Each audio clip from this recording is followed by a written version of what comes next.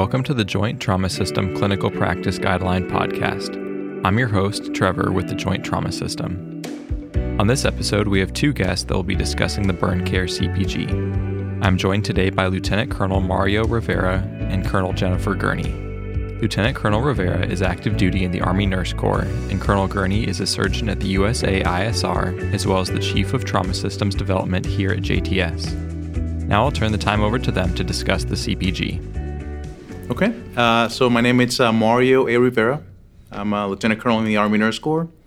Been active duty for about 20 years, and from 20 years, probably about half of them have been in the USA ISR Burn Center. Used to be the former OIC for the Burn ICU and former OIC for the Army's Burn Flight Team. My name's Jennifer Gurney. I'm a surgeon in the Army, and I've worked at the Burn Center for the past couple years. I also work at the Joint Trauma System. We're going to be talking today a little bit about the Burn CPG, and many of the authors on the Burn CPG are currently active clinically in the Burn Center or have been in the recent past. Okay, so ma'am, we were discussing kind of in terms of how a critically ill burn patient presents itself from point of injury and as continues to move through the continuum of care. From your experience, can you elaborate, especially for folks that are not familiar with managing this specialized type patient, how the lanes define versus providing point of injury role 1 type care versus the patient starts moving from role 2 and above? Yeah, I think that's a great point because, most of us don't get a lot of experience with burn care. Really, it is highly specialized. So the farther you move along the continuum, the more specialized the care gets. But I think for the point of injury and role 1 provider is the first thing is to treat a burn patient like any other trauma patient. There are some innuendos, especially with the airway or if there's any. So with A's and B's, there can be some kind of nuances with the burn patient. But otherwise, you want to look at them like any other trauma patient. So TCCC guidelines, hemorrhage control. And the thing about burn injuries, and it says this a couple times in the CPG, is they can be really distracting. They're incredibly painful for the patients. They can smell. They can be a bit shocking when you see a burn injury, but the thing is to treat the patient like any other trauma patient. A less than 20% burn is not something that clinically is usually very concerning. So if those patients are in shock, then they're usually in shock from something else, whether it's hemorrhage or tension pneumothorax or something else is going on. A greater than 20% burn can really present some significant clinical challenges. So at the early in the management of a burn patient is take care of their wounds, just wrap them in dry dressings, don't try and do anything with the blisters, and move them along to a continuum of care. You want to get IV access and start, sometimes we go crazy with fluids for burn patients, and that can actually cause more morbidity than being a bit judicious until the patient is until you figure out what their percent of total body surface area burn. You don't have to start. I've heard many times downrange someone will say, I've bolused them 2 liters, for a 15% burn.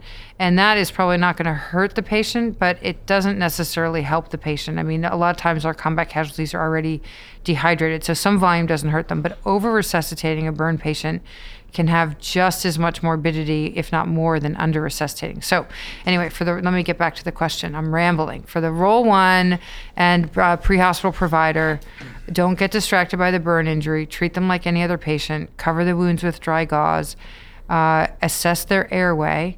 If they have facial burns, they can lose their airway pretty quickly. So if you're thinking they need an airway, because of large amounts of facial burns or hoarse voice or carbonaceous sputum, then a definitive airway, so a cuffed tube below the cords. Supraglottic airways do not help burn patients because their cords will be swollen, so they'll get edema below where the airway ends, and then get them on to the next level of care where they can have appropriate wound care and continue the fluid resuscitation.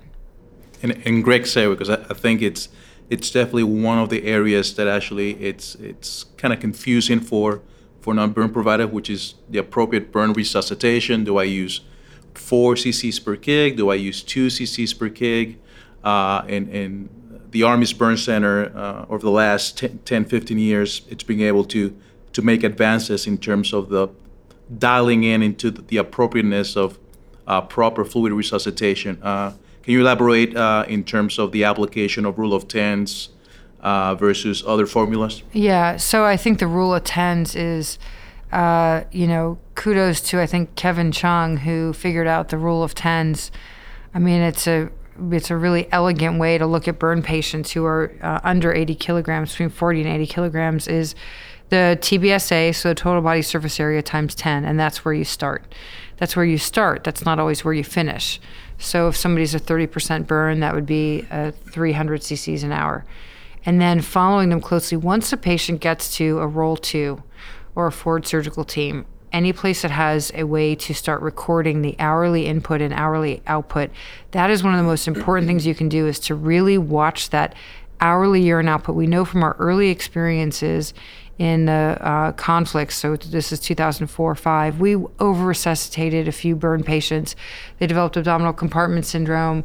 They were leaders and leaders over-resuscitated because as they moved along the continuum of care, nobody was really watching how much their total fluid was. So once that patient gets to a roll 2, or if they get to a roll 1 like battalion aid station, the burn flow sheet, which is one of the appendixes in the CPG, should be immediately started, timed, dated, started with the patient's name, where they are, and every hour that should continue until they arrive at the burn center. And we have great examples of this on many burn casualties who have gotten these started at roll 1, and then you can see each time they switch to another role of care, and they're continuing to look at that hourly input and hourly output to maintain the urine output between 30 and 50 cc's per hour. Excellent. And that's in our Army medevac world, we'll call that poor man's Swan-Ganz in terms of assessing that urinary output. From your perspective, other clinical markers that you want to aim in terms of vital signs, blood pressure, so on and so forth? So mental status is, if the patient's not intubated, their mental status is a huge indicator of their overall perfusion. Burn patients are always a bit tachycardic, which I think can be confusing because you're also thinking about hemorrhagic shock. But if they're tachycardic and hypotensive, then you're definitely thinking about another cause of the hypotension. Burn shock can do that, but your first thing should be to rule out hemorrhage or tension pneumothorax or something else that could be causing their MAPs to drop. But burn patients usually have heart rates above 100 to 120. So indicators that you're resuscitating the patient: mental status, a MAP above 60, urine output between 30 and 50, and perfusion, end organ perfusion. Again, over-resuscitating a burn patient, giving them tons of fluid, will increase their interstitial edema and actually can, make your burn wounds worse. So, you checking for capillary refill, especially for circumferential burns, and being sure that there's good, end organ perfusion.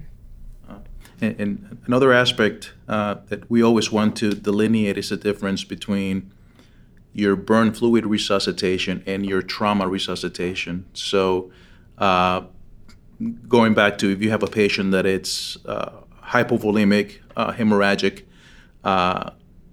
going back to making sure we do that thorough head-to-toe assessment. Not necessarily this patient is hypovolemic because needs burn resuscitation, but perhaps let's go ahead and check airway, breathing, circulation, make sure those tourniquets are properly placed, right. Use blood therapy, fresh whole blood to actually complement that trauma resuscitation. Absolutely. And I think that what we're going to, so fluids, if someone is in hemorrhagic shock or hypovolemic shock that's not burn related, so hemorrhagic shock, giving them crystalloids, so giving them lactated ringers or Plasmolite is not good for them. It's just not. If they are in hemorrhagic shock, they need blood. And they need, blood before anything else. And, we're really making a move towards low titer O, whole blood. What's nice about whole blood is that it also has FFP, which is a fantastic volume expander as well. I think what we'll see in the future with burn patients, and some centers are already doing it, It's very briefly mentioned in the CPG, but plasma is a great volume expander for burn patients. Kind of calms the inflammatory storm that some of these patients have. But if you have plasma available, I think that is a very good resuscitation fluid for larger burns. I mean, something, less than 30 or 40% would not need plasma unless they had another indication for it. But I think that, so getting back to your question, if they're bleeding, they get blood. They don't get lactated ringers to correct blood loss. They get blood. If they're a large burn and they're bleeding, you resuscitate their hemorrhage first and foremost, and then worry about their burn injury. Burn injuries are not going to usually kill somebody immediately, but hemorrhage will. And so, hemorrhage is always treated first. As patients get resuscitated, you have to really watch them, especially if they have circumferential burns around their thorax, around their extremities. One of the pitfalls could be a patient who has a circumferential thoracic burn is also in hemorrhagic shock, and you resuscitate them appropriately with blood products and get their hemorrhagic shock under control, but then you notice that they're getting hypoxic and hypotensive and that they don't have good respiratory excursion. They could have a restrictive process because of their circumferential thoracic burn wound, so then they would require escharotomies, which would make them bleed more, and then you'd want to give them more whole blood or FFP. So these patients, when they're polytrauma with burns, the burn certainly complicates the injury, but the first and foremost treatment should be hemorrhage. What you said. Switching gears a little bit, and at least from my clinical experience, when I make the switch from surgical ICU, medical ICU to burn ICU, I was not prepared to understand the amount of resources you invest into caring for a burn patient, specifically, effective pain management, the amount of narcotics and sedatives that you're going to have to use in order to provide proper care. Is there a particular type of analgesic that can help for the management of these patients from point of injury to roll 3 and above? Yeah, I think you're setting me up for that question. I think you know the answer. You just want to see how quickly I'm going to say it. But before I say ketamine, we're going to talk about how resource intensive burn patients are, because they're incredibly resource intensive and it's specialized resource intensive.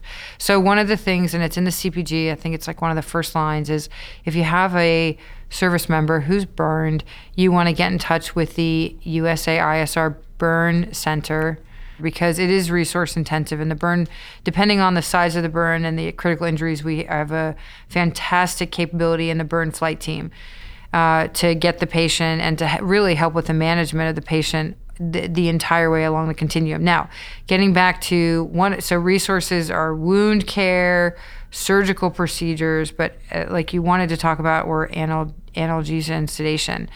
So burn patients, I think, do really, really well with ketamine. I think trauma patients do well with ketamine as well, and we're using it more and more. Certainly the TCCC pre-hospital environment adopted it, but we're using ketamine drips, as you know, in the ICU. It's almost routine now to put a burn patient on a continuous ketamine infusion. But I think that ketamine has fantastic analgesia properties, and whether or not they need an adjunct to help with some sedation, like propofol, if they are adequately resuscitated, not hypotensive, or Precedex, same thing, adequately resuscitated, not hypotensive, or a little bit of benzos, depending on how they react to the ketamine. Not everybody has these dissociative, dysmorphic issues with ketamine, but some do, and they'll need some additional support, or they can have some regular narcotics. But like you alluded to, burn injuries are incredibly painful, and so starting in the pre-hospital environment, you have to start with some pain care now, or pain management. If the burns are not painful at all, then they are full thickness burns, and that's a worse prognosis for the patient, because they'll need all of those excised and grafted, and that has a much higher complication rate than partial thickness burns. Another item to highlight in the CPG, it's not only dedicated to thermal burns, but other types of injuries that actually complicate the management. And from top of my head, I think patients that not only have thermal burns but also have inhalation injury, patients that have burns but also their electrical burns, and how the management differs one versus the other. So inhalation injury really does complicate burn management for a bunch of different reasons. One, patients with inhalation injury really require much more resuscitation than patients without inhalation injury. And then that kind of is a double-edged sword because they need more resuscitation, and that fluid then ends up hurting them from a pulmonary standpoint and an oxygenation standpoint, which is, again, why I think the future of burn resuscitation is likely going to be with plasma as a volume expander. And I haven't seen like very many cases of trolley in burn patients at all, but I've seen a lot of over resuscitation and prolonged hypoxia and even needing to go on ECMO. Anyway, so if a patient has an inhalation injury, can be diagnosed clinically if they, depending on the mechanism of the burn. So if they were in a closed building or vehicle, also if they have carbonaceous sputum. One of the things that the Roll 2 or even pre-hospital, when the patient gets intubated, if they require intubation, which if they have a significant inhalation injury, they will, using a larger endotracheal tube like an 8.0 will make it much easier for people to bronch the patient. Now, a lot of times people say, no worries, they'll just switch the tube out at the next roll of care. Well, let me tell you, if there's a facial burns and if there's a lot of airway edema, nobody, even the best anesthesiologist, wants to switch out that ET tube. So at the first roll of care, putting in a larger ET tube will make pulmonary toilet with bronchoscopy much easier at the roll 3 in flight on the burn flight team or CCAT, and then back in the States. And then so that's step one. And then also nebulized heparin helps with kind of mobilizing these kind of like not secretions, concretions. Yes, concretions. Thank you. Yeah. See, the burn ICU nurses, they always correct you when you're wrong. I've learned that. So the heparin will help, but heparin really causes significant bronchospasm. So you want to give it with albuterol. And if you forget, if you have a good RT, they'll remind you, or the burn ICU nurse if they happen to be there. But and then so inhalation injury. So pearls for that is they do usually require more fluid. They should put a larger ET tube in, and they need frequent bronchs. ET tube blockage with concretions can be a big deal and can be life-threatening, so that's why you want to keep the tube clear, and then sometimes just giving little saline bullets down and then aggressive suctioning. And then also you want to stage the grade of inhalation injury, whether it's grade 1 through grade 3. And if you haven't done a lot of bronchs or burn injury, you might not be able to know, but you'll know a bad inhalation injury when you see it on bronchoscopy. Electrical injuries are sneaky. They are super sneaky because you do not always know how significant that injury is based on the external findings. So kind of the biggest pitfall would be burn and electrical. So you're thinking, okay, you see what you see is what you get. But then if they have an electrical injury, and you can usually tell by the entrance and exit wounds or based on the mechanism of injury, then they can get a lot of muscle edema and require huge resuscitation. They need to be monitored for urine output very closely. And in general, patients with electrical injury should have a higher urine output goal, greater than 50 cc's per hour. You also want to watch their urine for pigments to be sure there's not any rhabdomyolysis. You want to closely monitor compartments, and don't forget about the paraspinous compartments and gluteal compartments, because those are ones that will be tricky. I mean, extremity compartments we're all used to, but other ones, there are other compartments that can have myonecrosis and really threaten the patient's life. We have a great capability now on the burn flight team, and I don't know if CCAT does it yet, but the burn flight team does CRRT. So anybody that I thought had an electrical injury, especially if they were really sick, when I called the burn flight team, I would say, please bring capability to do renal replacement therapy, because these patients can go on to renal failure, and they can be really challenging to manage. Excellent. Now that we go short final in the podcast, and I usually get nervous when we get Dr. Rizzo in one room, because usually you represent 25% of the Army Medical Department strength when it comes to burn trauma care. So we want to make sure that we maintain that. from your perspective, especially in austere type areas, when you have providers that are not familiar with burn management, what are the burn patients that you want to get a call from those providers saying, hey, should I transfer this patient to the burn center? Should I mobilize the burn fly team? Any patient. I mean, any patient. We have a red phone that sits in the burn ICU that is manned, 24/7. And that phone will go to the burn surgeon on call. And if they're in the OR or sometimes out of range, I mean, our phones of all places rarely work in the hospital, certain areas of the hospital, but they will find a burn surgeon for anybody downrange to talk to. Burn care is specialized. These patients, if they're not managed optimally in the first, 8 to 24 hours or even earlier than that, their outcomes are not as good.